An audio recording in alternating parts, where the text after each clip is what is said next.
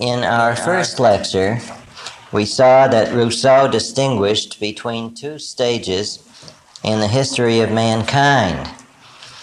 The first stage, stage A, over here on the board, stage A, we can call the state of nature. It is only at the highest reaches of this state of nature that there are even the rudiments of social organization or technology.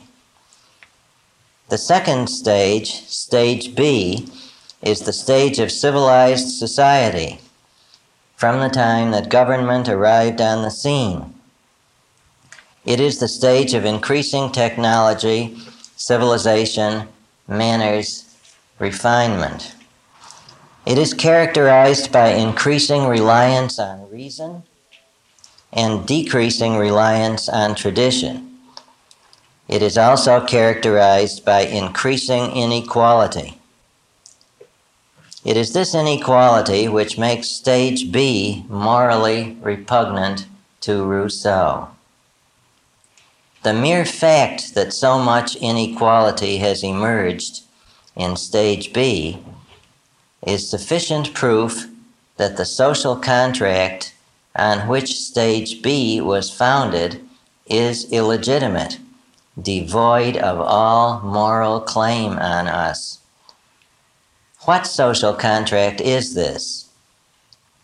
It is the Lockean social contract, which stated that the sole function of government is to protect men in their lives, liberties, and estates.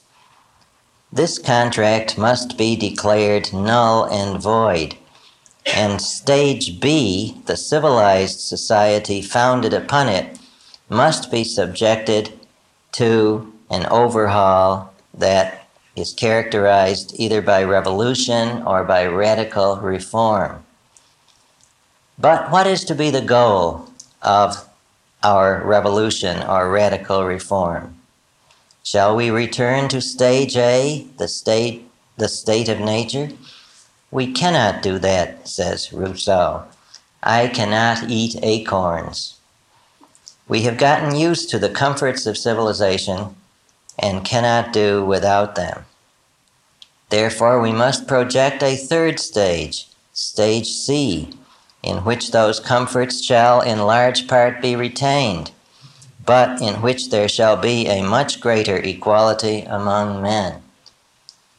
Stage C will be based on a social contract that will be for the first time a legitimate one. Rousseau's proposal is worked out in his major contribution to political philosophy, The Social Contract, which was published in 1762.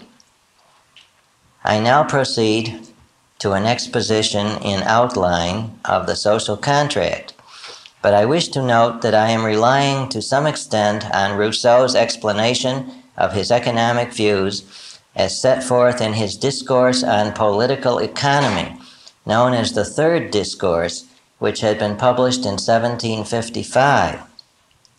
And for his views on philosophy of education, I am relying on his Emile, E-M-I-L-E, published in 1762, the same year as the social contract. Let us ask ourselves, what was good about stage A? Equality, lack of competition, no one is made to feel inferior to others. What was bad about stage A? There was no protection from the weather, from hunger, from sudden attacks of other men going berserk. It's the disadvantages of Central Park, you say. What was good about stage B? Control over nature, production of needed goods. What was bad about stage B? Competition, in which some people lose out and are made to feel inferior. Also, Rousseau argues against Locke.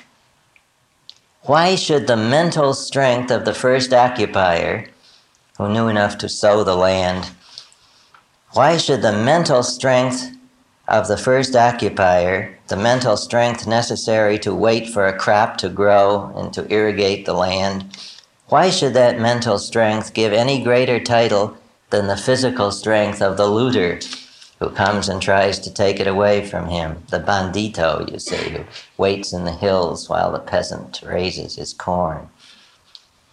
The formula for stage C, which is the solution, the synthesis which is going to bring together the thesis and the antithesis, the formula for stage C is a society in which there is production and manufacture, but in which there are restraints on the accumulation of private wealth and on competition. Rousseau wants the efficient production, later characteristic of capitalist society, without giving to the more productive such rewards as may, in his view, in Rousseau's view, deprive the less productive of self-respect.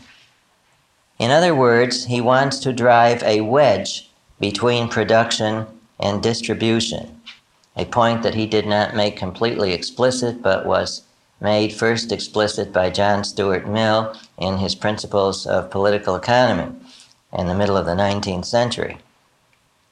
Hence, the whole social order must be under the control of the state. The scramble for luxury must be abolished.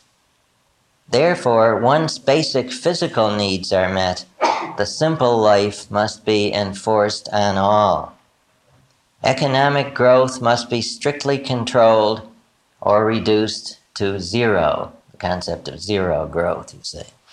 This means giving up inalienable property rights, that is, property rights immune to governmental invasion.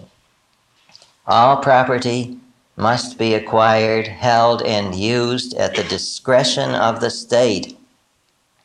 To implement this policy, people must be forced to prefer the simple life. This, in turn, has cultural consequences. We must censor literature, music, art, and the theater, and women must be kept in their place. And this has educational consequences. The state must eventually control people not only through law, but through a new system of education. So then, let us see what we will carry over from stage A to stage C.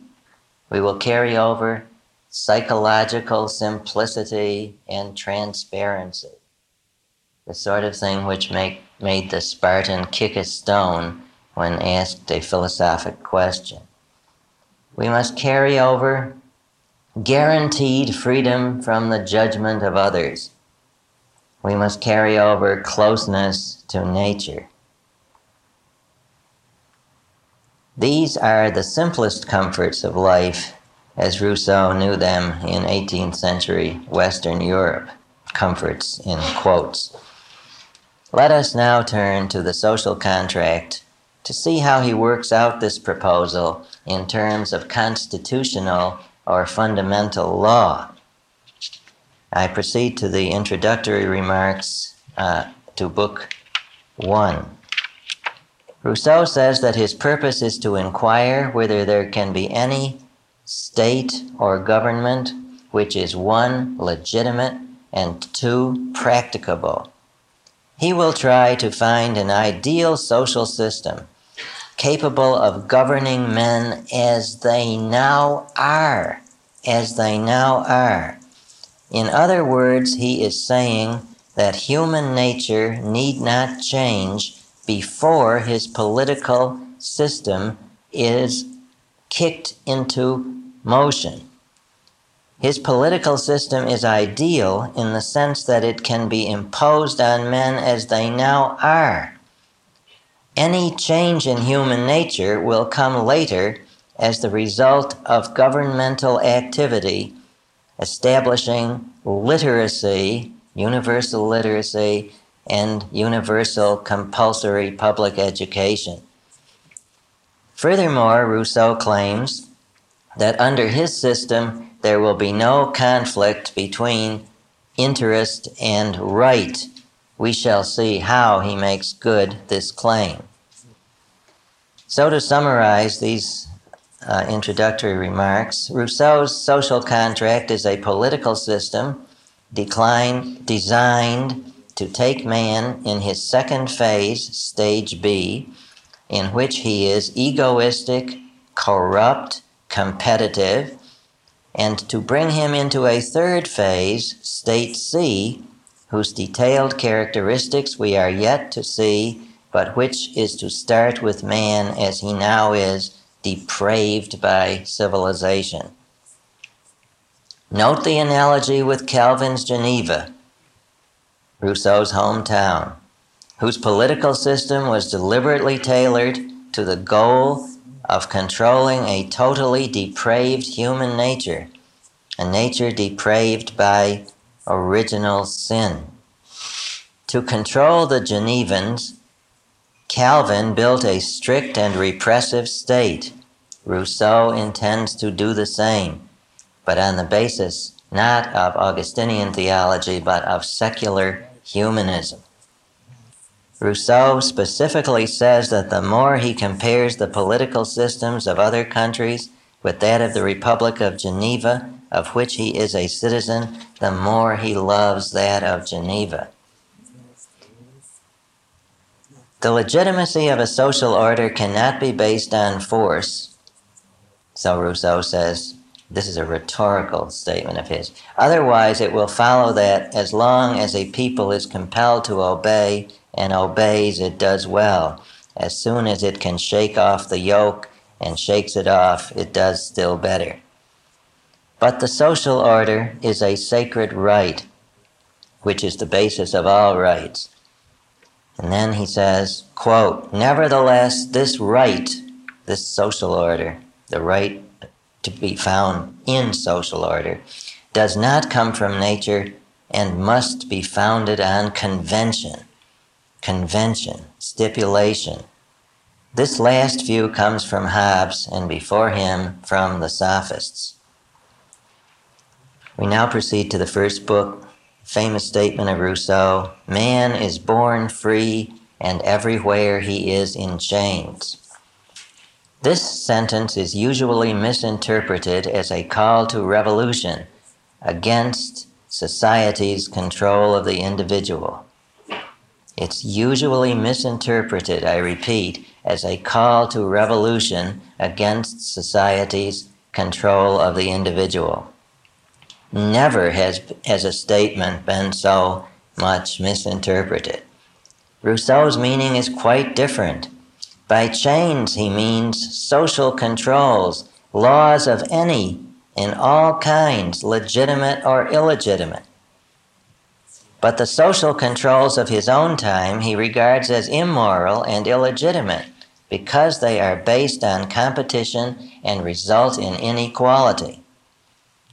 Being immoral and illegitimate, they are oppressive. And Rousseau does advocate revolution, but not a revolution to do away with all chains.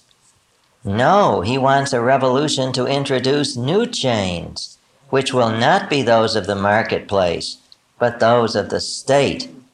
These chains will be morally justified and therefore legitimate. This is clearly revealed in his next sentence.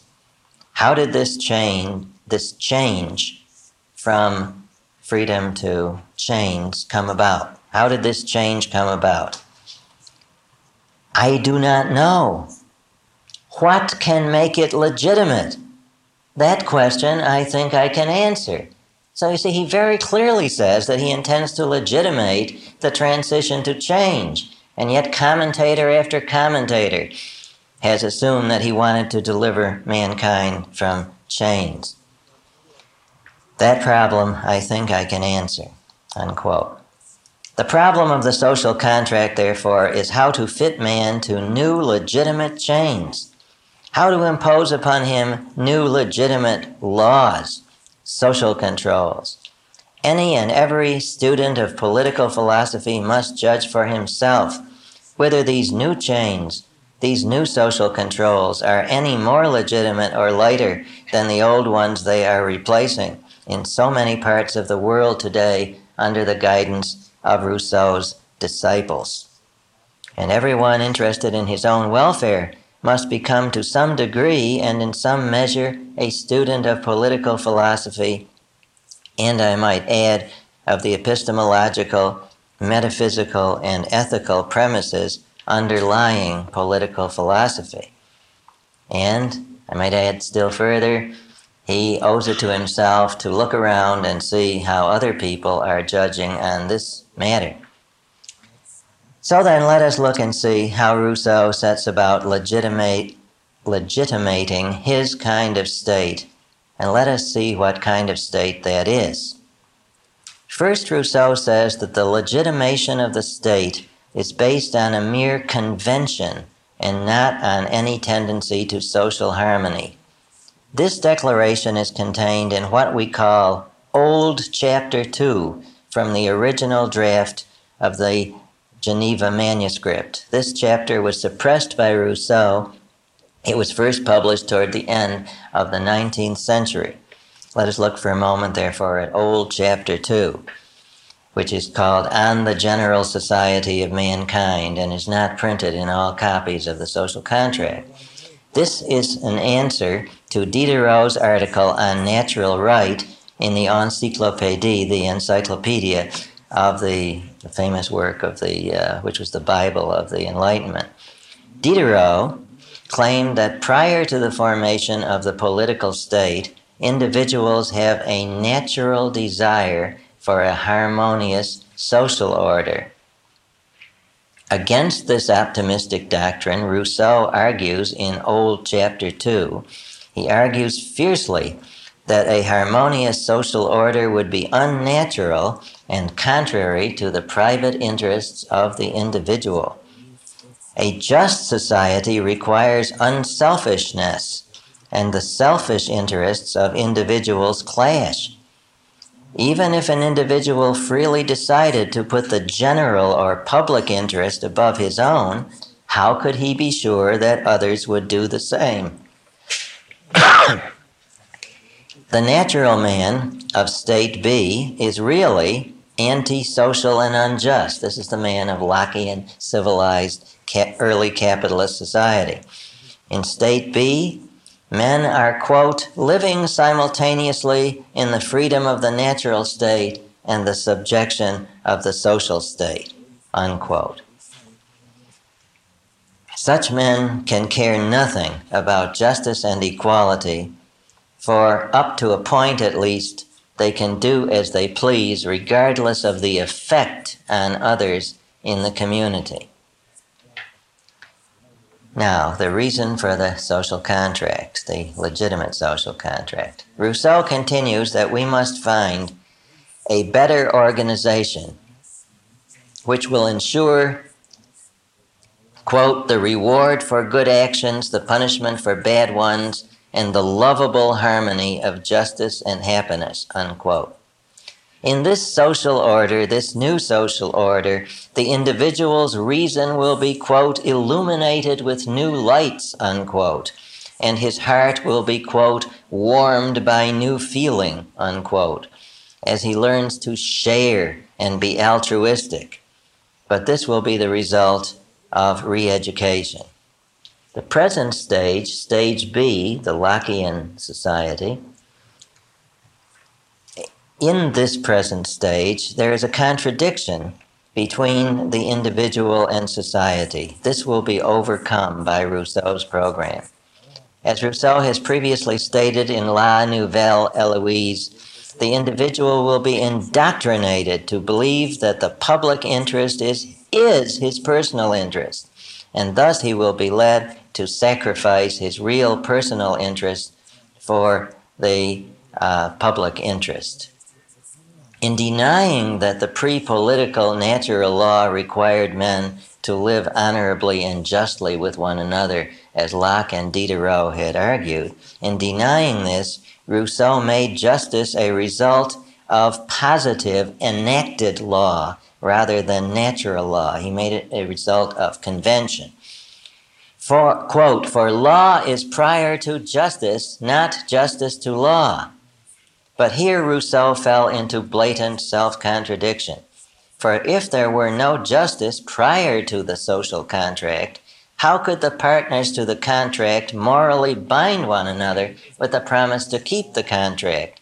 The promise could be meaningful only if the keeping of agreements were already recognized as just. Perhaps the realization of this contradiction led Rousseau to suppress the chapter.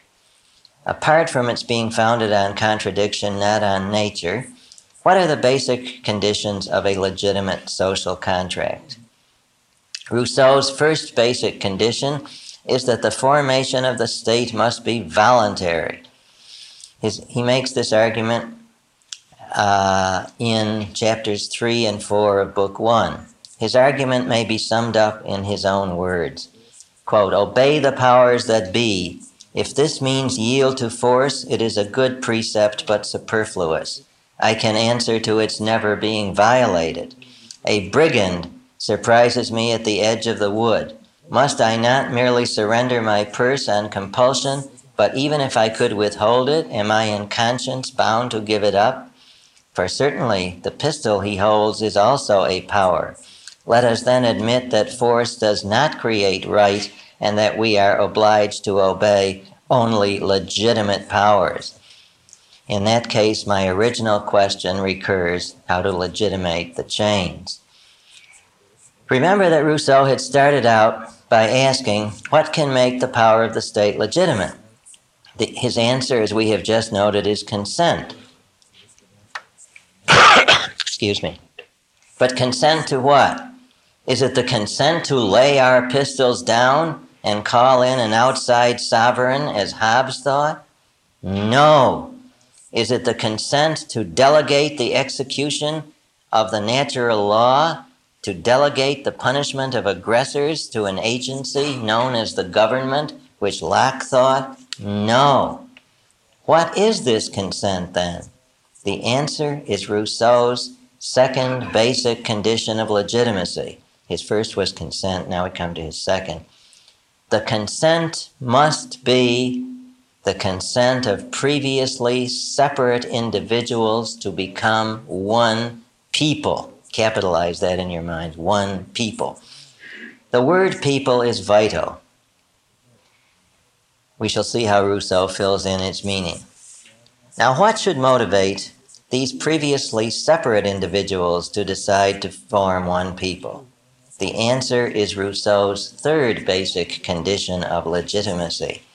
Quote, "I suppose men to have reached the point at which obstacles to their preservation in a state of nature are greater than the resources at the disposal of each individual for his maintenance in that state," unquote. In other words, men decide that they cannot make it alone out in nature. They cannot eat without a state.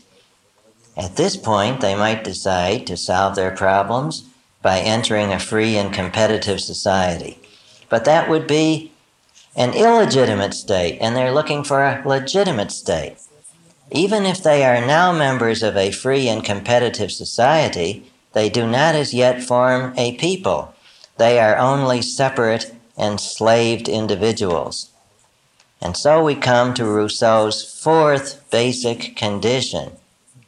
Separate individuals become one people only by a total merger in which each gives up his right to control his own life and agrees to let the group control his life in exchange for an equal voice in setting the ground rules. This people Rousseau calls the sovereign, and the equal voice of each citizen Rousseau calls civil liberty or civil liberties. You see now where the name of a certain organization came from, mentioned by Dr. Locke yesterday. Now first note the difference from John Locke. No rights are retained. There are no inalienable rights. Hear Rousseau on this. Quote, "The clauses of the social contract, properly understood, may be reduced to one. Remember now, these are Rousseau's exact words. The clauses of the social contract, properly understood, may be reduced to one. The total alienation of each associate, together with all his rights to the whole community, unquote. Quote, each member of the community gives himself to it at the moment of foundation, with all the resources at his command, including the goods he possesses, unquote. Now, so far as the goods are concerned, these will be returned to the individual by the sovereign people, together with a certificate of ownership. But the amount returned, the rules for its proper use, including one's right to give it, to sell it, or to bequeath it, all these will depend on what is in the public interest. What is in the public interest is the question of how much is important for the community to control. But, says Rousseau, quote, the sovereign is the sole judge of what is important, unquote. So much for the right to property. Now, what of the still more important right to life? What happens to that? Rousseau's argument is geometrically clear and correct, granted his premises. He tells us that the individual joins society in order to escape death. Death by starvation, that is. What he risks in this choice is getting drafted. Quote, the social treaty has for its end the preservation of the contracting parties. He who wills the end wills the means. Bracket within quotes, this is the possibility that Uncle Sovereign will want him as a sacrificial victim. He who wills the end wills the means. He who wishes to preserve his life at others' expense, get it? On welfare, see, at others' expense, should also, when it is necessary, be ready to give it up for their sake. How often we hear this argument not only from liberals but from conservatives. Furthermore, the citizen is no longer the judge of the dangers to which the law desires him to expose himself.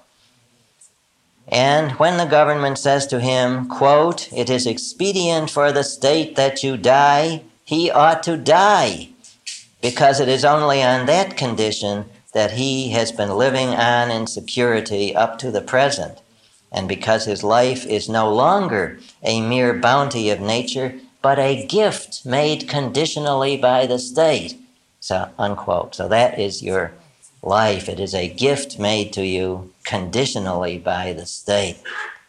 So much for the right to life. The whole argument depends on the difference between Rousseau's and Locke's basic premise. Locke assumes that individuals start out with the ability to make it alone and then enter society for common protection, setting up government as a guard against criminals. On the other hand, Rousseau assumes that individuals start in a position of incompetence qua individuals. Every individual needs others to help him face reality, and so everyone is in a position to make everyone else an offer he can't refuse. This is what happens whenever and wherever the individual defaults on his relation to reality. He must then relate to reality indirectly via social relations. This is what Rousseau evaluates as normal. Well, now we know what the sovereign is. It is the total community. The total community may legitimately enact whatever it wishes. This is totalitarian democracy. Democracy in the sense that the majority rules, totalitarian in the sense not merely that the sovereign is unlimited, as in Hobbes, but also in the sense that Rousseau provides for the basic methods and techniques of political oppression that have been used in the 20th century totalitarian states. Let us see how this works out. Imagine a community in which all major decisions are made by vote of all the citizens. Does Rousseau advocate this? He does. All major decisions made by vote of all the citizens. But when we imagine such a state, we imagine something like a New England town meeting with full deliberation, debate, motions, amendments, points of order, and so on. Is this what Rousseau has in mind? He does not. Rousseau's idea of a democratic decision is a plebiscite. In Rousseau's plebiscite, an intellectual elite works out carefully worded propositions, which are presented to the electorate together with a list of reasons pro and con made up by an intellectual elite, like the League of Women Voters or something like that. You say that's the origin of it. No debate is allowed. No one is allowed to consult with anyone else, lest factions form. In other words, there is no freedom of speech, press, or assembly, obviously no campaign funds. Everyone must vote. You still find that in some European countries like Belgium. Everyone must vote, and the result is binding on all. You see why everyone must vote, to give the idea of unanimity. This is what is meant by the phrase, what else but power to the people? Power to the people. The problem is, why does Rousseau want this sort of society? But before we answer that question, we must grasp the overall structure of Rousseau's state. At the bottom, the base of the state, is the people or sovereign, which is in principle absolute and which has the right of deciding all crucial issues by plebiscite. Quote, the legislative power belongs to the people and to it alone, unquote. But the individual members of the sovereign, considered as individuals, are subjects. Someone has to see to it that they obey the laws. This is the government now, as opposed to the sovereign people, the government. Quote, an intermediate body set up between the subjects and the sovereign, unquote. That is, set up between the people collectively and the people individually. The government is charged with the execution of the laws. It is the supreme administration. The government receives its authority from the people in a special act of the people setting up that form of government, and in a second act nominating those who are to hold power. Remember that as the government does not make laws, it is improper to speak of Rousseau's advocating representative government. By representative government is meant a government which includes a legislative function, and Rousseau rejects this. Nevertheless, the government advocated by Rousseau governs by decree in between plebiscites. Now, inasmuch as the plebiscites are concerned only with the most general matters, this means that the government is the interpreter of the laws. Rousseau says that the government must have great flexibility in applying and interpreting the laws, and must settle each case on its own merits. You've heard that before. Furthermore, the government is not only executive, but is also judicial. So really, the government is a bureaucracy with enormous discretionary power. Rousseau's state is a bureaucrat's dream. Over and above these two elements in the state, there is the legislator. The legislator. The legislator is a detached intellectual or body of intellectuals who or which set up the whole system and watches over it. The legislator has no legal power, but has supreme influence over the educational system, and it is he or they who are called upon to word the propositions of the plebiscite so that the plebiscite will come out right. The legislator need not even be a citizen. He may have no formal position at all, like Calvin in Geneva, or he may even be largely unknown to the citizens, like Fraser in B.F. Skinner's Walden 2. What do I mean, the plebiscite come out right? Isn't the will of the majority automatically right? Not at all. And here we come to Rousseau's fifth basic condition of legitimacy.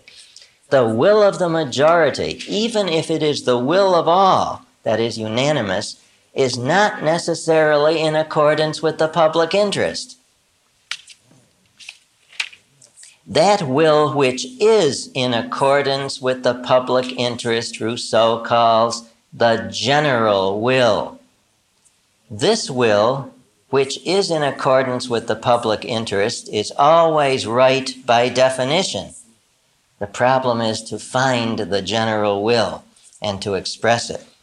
The answer is to be found in a brilliant and sensational chain of reasoning whose significance is overlooked by many commentators on Rousseau. Now I'm going to give a formal definition of the general interest. I'm going to speak slowly. The general will is the implicit acceptance by each person of life in society as the overriding goal. The general will is the implicit acceptance by each person of life in society as the overriding goal, to which he, each person, is willing to sacrifice all other goods, that is, all private or particular wills, including his own.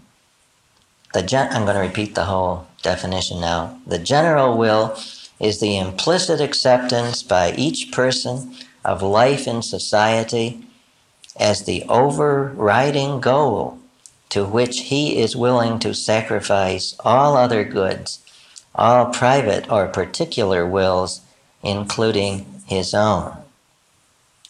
But isn't this implicit acceptance always accompanied by a hedge?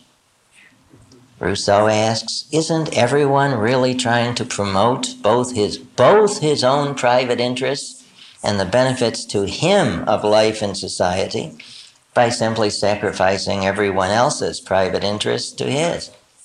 Yes, he is, says Rousseau, but everyone is also ready to sacrifice his own private interest if he really has to his desire to live in society. That is, if the alternative is to be thrown out of the boat. This is really his will, conditional acceptance of the public interest. This is everybody's actual or real will, conditional acceptance of the public interest, except in the times that I can get away with it, you see. Consequently, circumstances will be set up so that either he doesn't know what his private interests are, or doesn't know what are the private interests of others with whom he might form a coalition. Therefore, plebiscites must consist of carefully worded propositions with only yes and no, oui et non, answers allowed. Therefore, there must be no public debate, no amendments, no factions, no parties. Rousseau calls this a no-party government, but you can see what it is. It's a one-party government. This is the meaning of a people's democracy. Rousseau originated the very concept. At last we see who the legislator is, Rousseau. Now let us see what Rousseau said about the legislator. He's the author of the laws. That is, he makes them up, drafts them. He is ideally a foreigner, as Plato was in Syracuse or Calvin was in Geneva. His purpose should be to change human nature in such a way that men are deprived of the capacity to help themselves and given new resources which they cannot use without the help of other men. The laws he draws up must be the product of a lofty intelligence. You know who that is. They become laws when they are ratified by a carefully controlled plebiscite. We have now seen that Rousseau wishes his followers to found a society in which the power of the state is unlimited, but which is made to appear legitimate by the apparent consent of the majority. This is totalitarian democracy. Totalitarian because, as I said before, the power of the state is unlimited, and democracy because the people are marched to the polls to give their consent to laws already decided on. But in this totalitarian democracy, the real government is a bureaucracy which applies the law to day-to-day situations. I want to insert a few words here about some essential aspects of Rousseau's philosophy of education as set forth in Emile, 1762. In his philosophy of education, he is no longer taking men as they are, but molding them into men as they should be. His philosophy of education is the postscript to his political philosophy. In other words, we start with men as they are, we establish a totalitarian democracy, then we bring up the literacy level, then we found a universal public education, you say, and then men's nature begins to change. Rousseau does not see education as the development of the reason, as the development of a free and independent mind. He attacks Locke explicitly for holding such views. According to Rousseau, the purpose of education is to adjust the individual to the group, in other words, to socialize him. So, was John Dewey really the founder of progressive education? Maybe we shouldn't blame Dewey so much. But now, why does the individual need to be adjusted to the group? Why does he need to be socialized? Because Rousseau conceives the individual as by nature antisocial, ready to go on a berserker, you see. Rousseau has already made it clear in his political philosophy that the private interests of the individual are antithetical and hostile to the public interest of the new kind of society which Rousseau is advocating. It is therefore necessary for the state to restrain and repress the individual, to censor what he reads, and to deny him knowledge. This restraint and censorship Rousseau calls respectively, quote, forcing people to be free, unquote, and, quote, true enlightenment, unquote. You see, he's even redefining the concept of the Enlightenment. But how does education come in? Aren't people already sufficiently kept in line by the law and the state apparatus?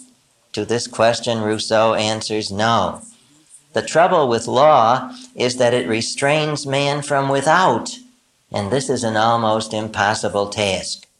Negative reinforcement, you see, B.F. Skinner would say. This is an almost impossible task. This completes the material on this side. For the proper start on side B, turn this cassette over now.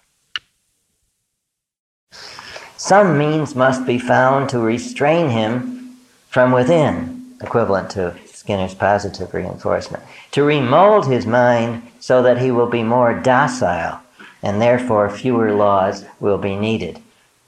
How can man be restrained from within?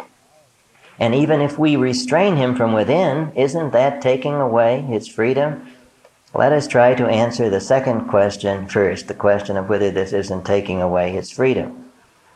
Rousseau answers that when a person obeys the law, he is only obeying himself, because when he entered the social contract, A, he committed himself to obeying the law, and B, the commitment was in his own interest, protection, you say, and survival.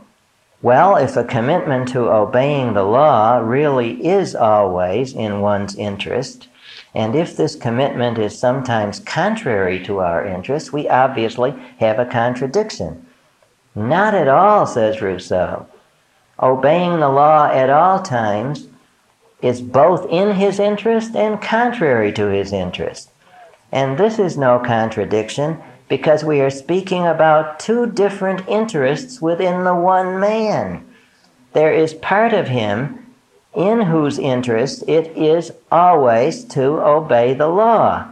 This is the part of him which passionately wants the benefits of civilization without the loss of self-respect, without being regarded as incompetent. But there is another part of him which wants to make himself an exception to the law. Man is therefore a divided being.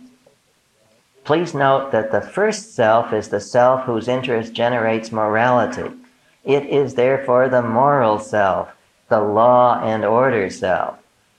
The second is the everyday, grimy, grafting, kickback-accepting self, which wants to evade the law. Rousseau has thus fallen back on a Pauline, Augustinian, Calvinistic model of the self. That which I would do, I do not, says St. Paul, and that which I would not do, that I do. Since the lower self is strong and in conflict with law, it is necessary to develop and strengthen the higher self. This is achieved through education. Education will prevent crime. The success or failure of the state depends on this. Quote, form men if you want to command them, unquote. Quote, if you want men to obey the laws, make them love the laws, unquote. Quote, tame children, bring about their complete submission, unquote. The means ruled out are rational persuasion and corporal punishment, that is, persuade them by B.F. Skinner's lollipop. Let the child first be nursed by his mother, but then withdraw him as much as possible from parents and relatives. This implies compulsory public education. Locke had already written about the importance of the intellectual education of children so that they could cope with life rationally. Rousseau does not want this at all. He does not believe that children can be rational or can be reasoned with. Now you see, he's in favor of universal public education in his kind of state, but actually he was in favor of private education for the Lockean state, you see. So he could teach his own ideas through these progressive means. So sometimes he seems to be an advocate of private education and sometimes of public. So you see, that's how that's reconciled. The first 12 years of the child must be without intellectual education. It must consist entirely of physical and moral education. The fact that Rousseau lumps moral education with gymnastics shows that he does not think that values are rational. Let the child grow natural food grown in his own garden. Confine him to a vegetable diet. Let him go barefoot. Keep washing him in cold water. Keep him active. They didn't have showers in those days. Let him do whatever he wants to the point of injury. Well, now I want to add a few words in ending on the influence of Rousseau on Kant. Immanuel Kant read Emile in 1762, and it reportedly made him miss his afternoon walk. This was a major event in European intellectual history. See, Kant, the citizens of the city of Königsberg used to set their watches when they would see Kant and his servant coming out to go for a walk. And Kant was a really advanced, obsessive type of personality, and he had these strings attached to his socks, and the strings would go up into his pocket, into his pants pockets. In his pants pocket, he had two little boxes with spools and cranks on the outside of the boxes. So if it was cold, he'd just wind the cranks, and his socks would go up.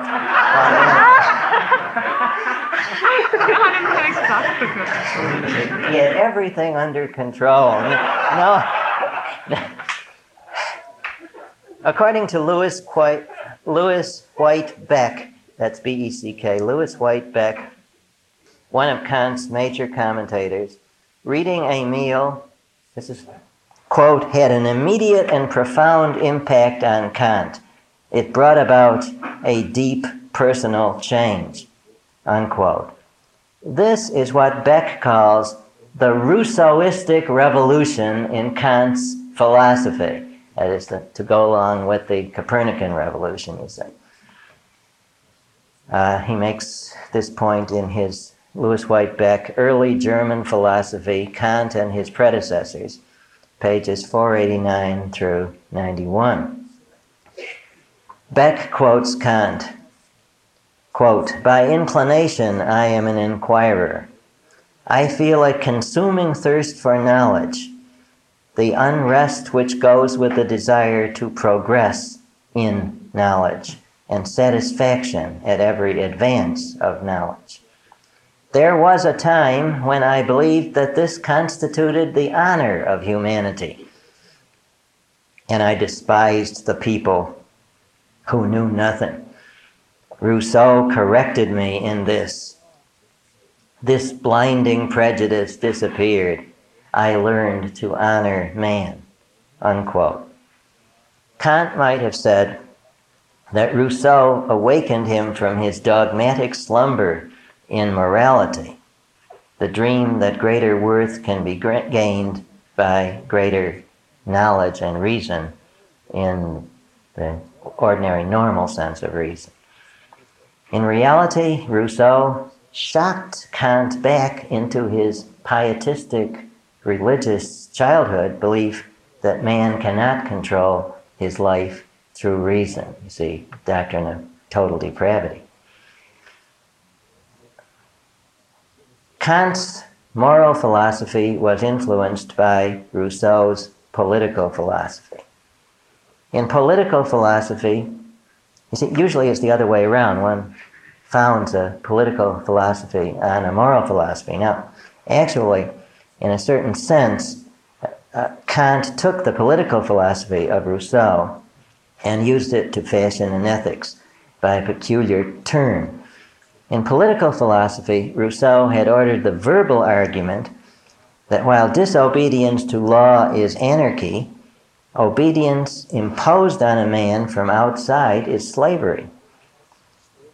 Rousseau's solution is the free commonwealth or democratic society wherein we all rule ourselves, owe the national debt to ourselves, etc. It is the general will versus the particular will. Kant takes this over into ethics. Corresponding to particular wills, he sees desires of the individual. The desires of the individual are to Kant what the particular will of the citizen is to Rousseau. Corresponding to the general will, Kant sees the rational will of the individual, the quote, rational, unquote, will of the individual. He who follows his particular desires as ethical guides is, to Kant, indulging in moral anarchy. But he who accepts commandments from the outside is a moral slave. Both of these are forms of heteronomy, Heteronomy,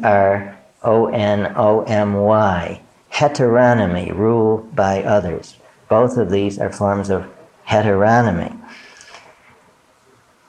or rule by others. He who follows the rational will, which follows general formulae, is alone autonomous and free. He wills for himself only what he would will for others. This assumes that the essential self is the general self, and that it becomes unfree only by giving priority to particular desires. By ruling out consideration of personal desires in one's moral choices, Kant has internalized Rousseau's plebiscite. This is also true of that categorical imperative which bids me treat others as ends in themselves.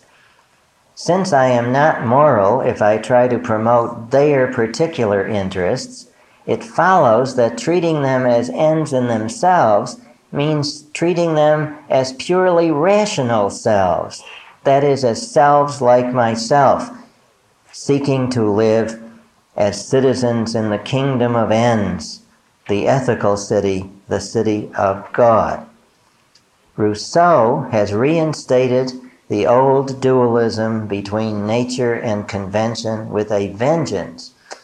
Kant, his moral disciple, has transformed that political convention into a moral necessity, bearing down hard upon man. The unity of nature and reason postulated by the Enlightenment had been shattered, and the stage for the modern age had essentially been set. Thank you.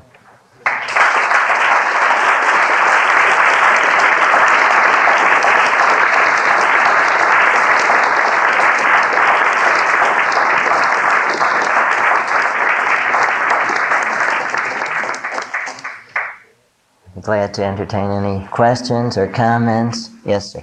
I wonder if, did he put his children into the orphanage before or after he formulated his ideas as a child, really? He kept having children all along. I'm not sure just when he did this. He several times expressed his sorrow that he had done this, but he left them in the orphanage. Yes, Dr. Locke. Influence Marx? It appears that he did through Kant and Hegel, and perhaps also directly in Marx's early writings where he talks of alienation. But later on, when he passed over to the role of an economist, he didn't seem to think much of Rousseau. But Rousseau seemed to have influenced Engels in his idea of primitive communism and the tribes and so on, Bachofen and other anthropologists who had this influence on Engels. Yes. Didn't he propose that these legislators or the drafters of these plebiscites be elected or appointed? Neither. They just come in. I don't know whether you've read B.F. Skinner's Walden 2. You ought to read it. This is a perfect example of the Rousseauian state.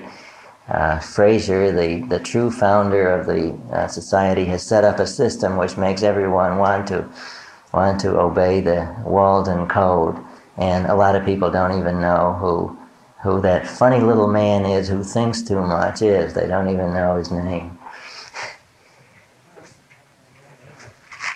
I remember in Professor Ridpath's lecture on Nietzsche that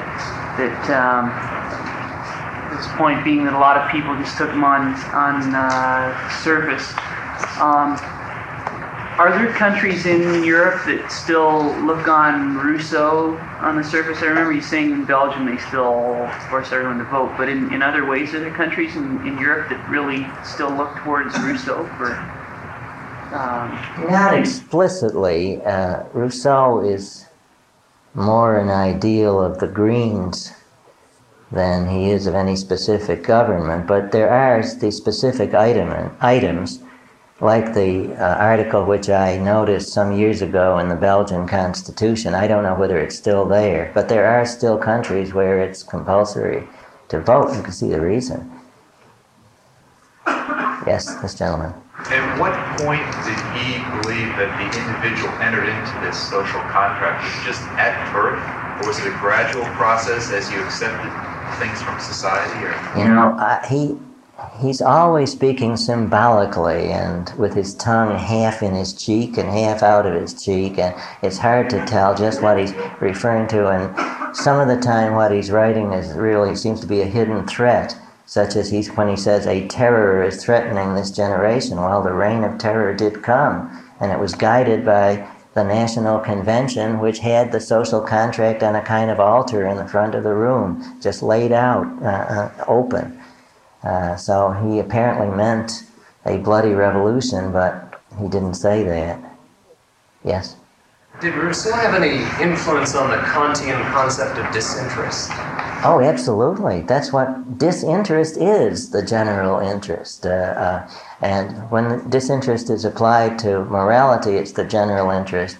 When it's applied to aesthetics, it's a certain detachment from all emotional empathy or anything like that with the aesthetic object in the critique of judgment. Yes? Did he just set out to write a refutation of what Locke had already? No, but every now and then he quotes Locke, and he indicates that he thinks that even the present monarchical government in France is somewhat Lockean because it claims to protect men from robbers mainly. But his criticism could also be taken as a critique of the Hobbesian social contract, you see, which he was also against because the sovereign was called in from the outside. So therefore I have exaggerated the picture a little bit when I've said that he was just opposed to the Lockean concept, but he was opposed to it. Yes? How prevalent is the teaching of Rousseau's philosophy in our universities? I don't know. Yeah, maybe some of you could answer that. I think that Rousseauistic premises are all over the place. They're not in the form of any one plan. I don't think many people really understand Rousseau's whole plan. But there's a kind of Rousseauistic knee-jerk present in large parts of our university faculties and student bodies, insofar as the university, in a certain way, is a buffer against the real world. One would expect some of this to be present. It's present in the form of certain kinds of ecology is a good example of this. Yes?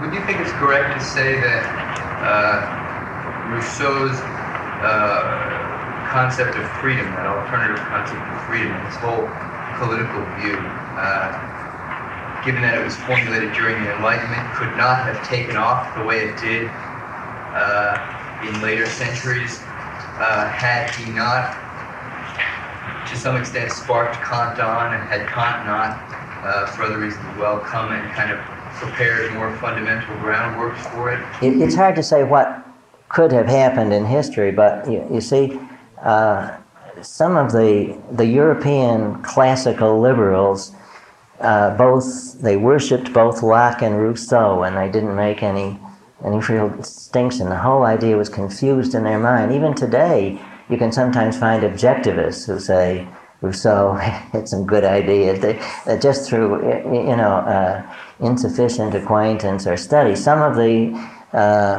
fathers of the American Revolution apparently didn't think too badly of Rousseau. They just read him in the context of Locke, and their minds were so blinded by the brilliance of Locke, they just didn't see the rising star of Rousseau. They didn't see the significance of it. He takes the trouble, you see, to speak the same language as Locke does, and it appears that he's agreeing with Locke. So you think to some extent he had direct influence? By infiltration, by a kind of gradual osmosis. You get the idea that Rousseau was a great defender of freedom, that Kant was a great defender of freedom, that Hegel was a great defender of freedom, and all these men were for the Enlightenment and for freedom of the individual and so on. You get this sort of thing in Ernst Cassirer, for instance, in his commentaries on Kant and on Rousseau, and it's just part of the European intellectual climate. Didn't also just push all the altruist buttons that they had built into them from religious influence? Yes, that's another point. Those buttons had been, the current had been somewhat weakened by the Enlightenment, you see, and Rousseau, he took away some of those safety devices that had been erected by Locke. So now that somehow the language of freedom goes along with the language of altruism, and the concepts of freedom flow in the same stream, and they're all mixed up and tumbling over one another. Yes? In connection with the idea with the Founding Fathers, I'm wondering if Rousseau would have had an influence on them insofar as the 19th century Republican ideology and their ideas of public virtue as this sort of social glue in the absence of traditional tyrannical power. Yes, I think so. Rousseau, he elevated the ideal of the city-state, you see, and he elevated the ideal of public service as the great thing which the private citizen could do to express an important part of his inner self, to free himself from guilt and so on. Public service is, so to speak, what the businessman should do after having pursued his own interest for a while, and that's the highest type of life. McNamara is Rousseauistic man. Yes. What happened to this old chapter 2? Why was it deleted from later copies? No one is sure, but I just said maybe it's because of the apparent of the real contradiction here. Why was it deleted from present-day copies? Rousseau himself removed it from the original edition, and it has since been discovered, and very often today it is inserted, sometimes as an appendix to the social contract. Yes? Can you draw any parallel between Calvin as a foreign and non-official legislator in Geneva and Gaddafi in Tripoli? And who? Gaddafi in Tripoli. Oh, the parallel with Gaddafi is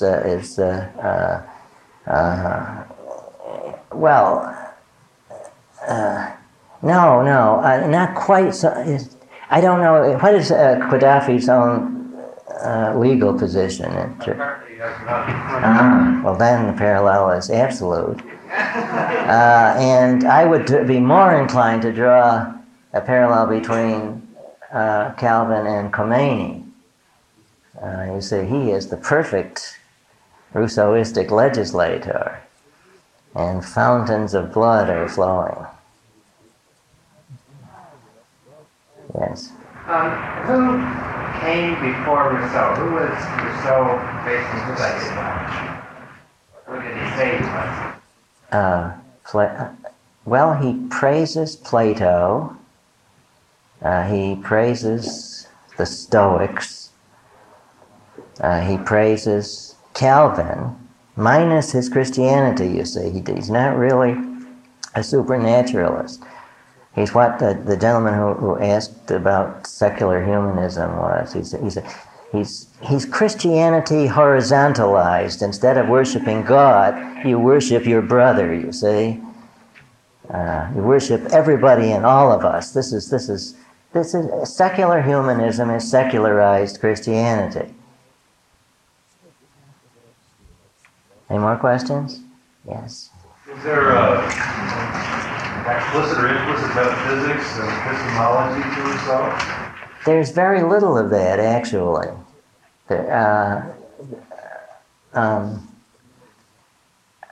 Well, yesterday I tried to bring it out that in the strict sense of implicit, you mean that he doesn't actually say it blatantly. He doesn't formulate it in terms of theorems. That's what you mean? Right? Yeah. He brings it out in his advice to man to have a dialogue with himself and to ask himself not his reason, but his feelings. At what point he would have liked civilization to stop.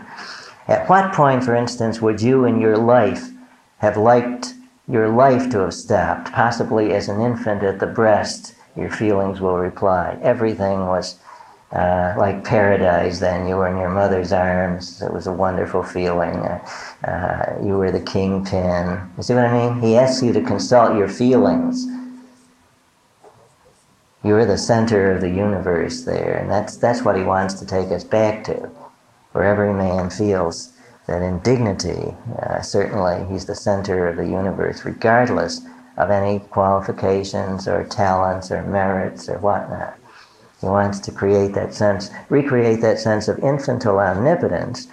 And the epistemology involved is that he asks us to use our feelings as the criterion for what we should pursue as a goal. That's the epistemology, knowledge by feelings. Now, that particular epistemology can't be formalized very well in strict theorems, but that's probably why he didn't do it. Yes? I was wondering if Rousseau was around at the French Revolution, and if he took any part, and what did he think? Did he write anything about it? Oh no, he wasn't around. He died, I'm not sure of the exact date, but he died before the American Revolution, in the 70s, I think. He moved in with David Hume for a while, and after a few weeks, Hume kicked him out. A few fleeting sense data later, Hume had enough of these moon sense data.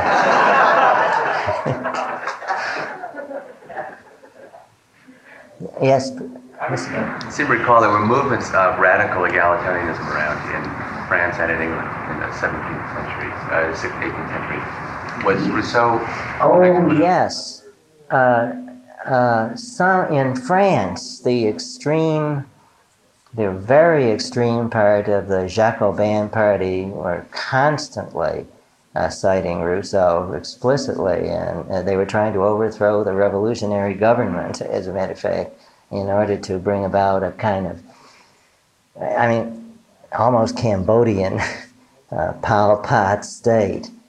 Now the levelers and those people, their roots go back to the awakening of biblical communism at the time of the Reformation, and I don't know whether they had any additional influence from Rousseau, but they, the Anabaptist and other roots are theirs. Yes.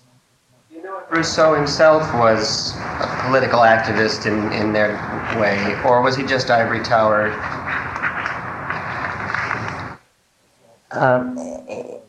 He was a kind of social critic. I mean, he moved around. He sponged on various people for so many months, and he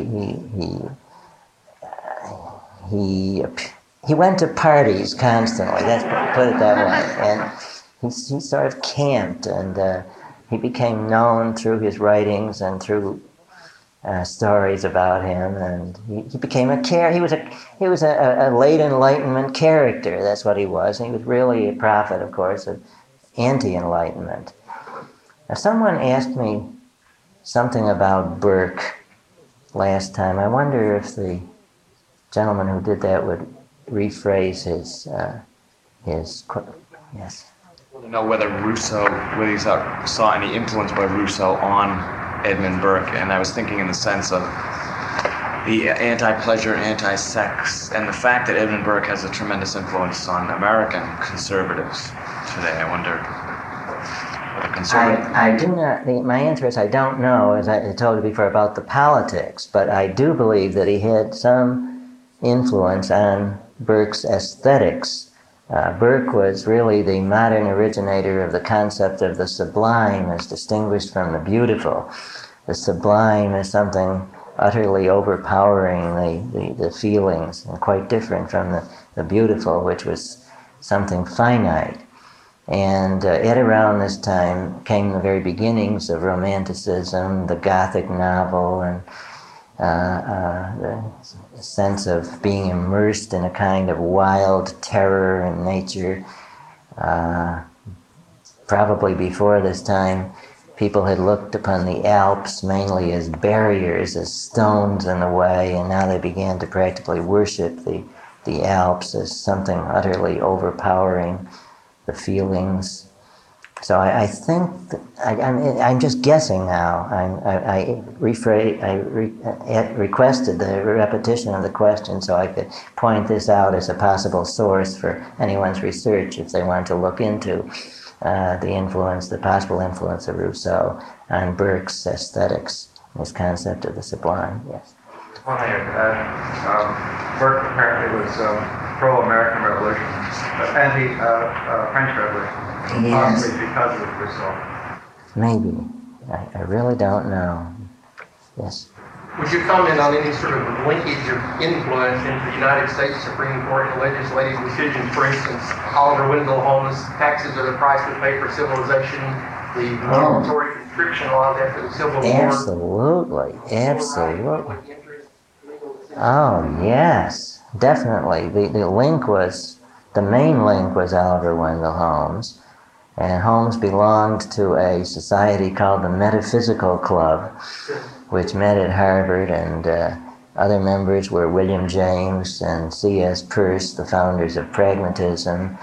And Holmes was very much influenced also by Hegel's aesthetics, as a matter of fact, because Hegel had a theory of tragedy, according to which the dynamics of tragedy consists in a conflict between rights, you say, and there's right on both sides. You say both Oedipus and his father, and so on. They're both in the right, and the conflict is then worked out in blood. And Hegel applied this theory of tragedy, as a matter of fact, also to some extent in his political philosophy. Political philosophy of conflicting rights that are ultimately synthesized. So definitely, I would say, by a long chain of intellectual links from Rousseau to Oliver Wendell Holmes, yes. Yes? You mentioned that sort of B.F. Skinner sort of was an idealization of Rousseau's political views. I was wondering how you might sort of construe Skinner's belief that human action is sort of is selected for you by the environment, and how would that sort of relate to Rousseau's belief in people's inclination to sort of pursue the general will? Well, in Emile, the educator stays largely behind the scenes, and he arranges situations for the student to encounter, say, and he conditions him in this way so that the student eventually comes to be conditioned or educated into loving the program, loving the laws, loving the system. So there is a connection, I think, at least with Skinner's application of behaviorism, and probably with many others. I don't know enough about behaviorism as a total movement, but I think there are many other thinkers, in maybe Dr. Locke, in behavioristic school, which have been influenced in this way by Emile. Well, thank you very much.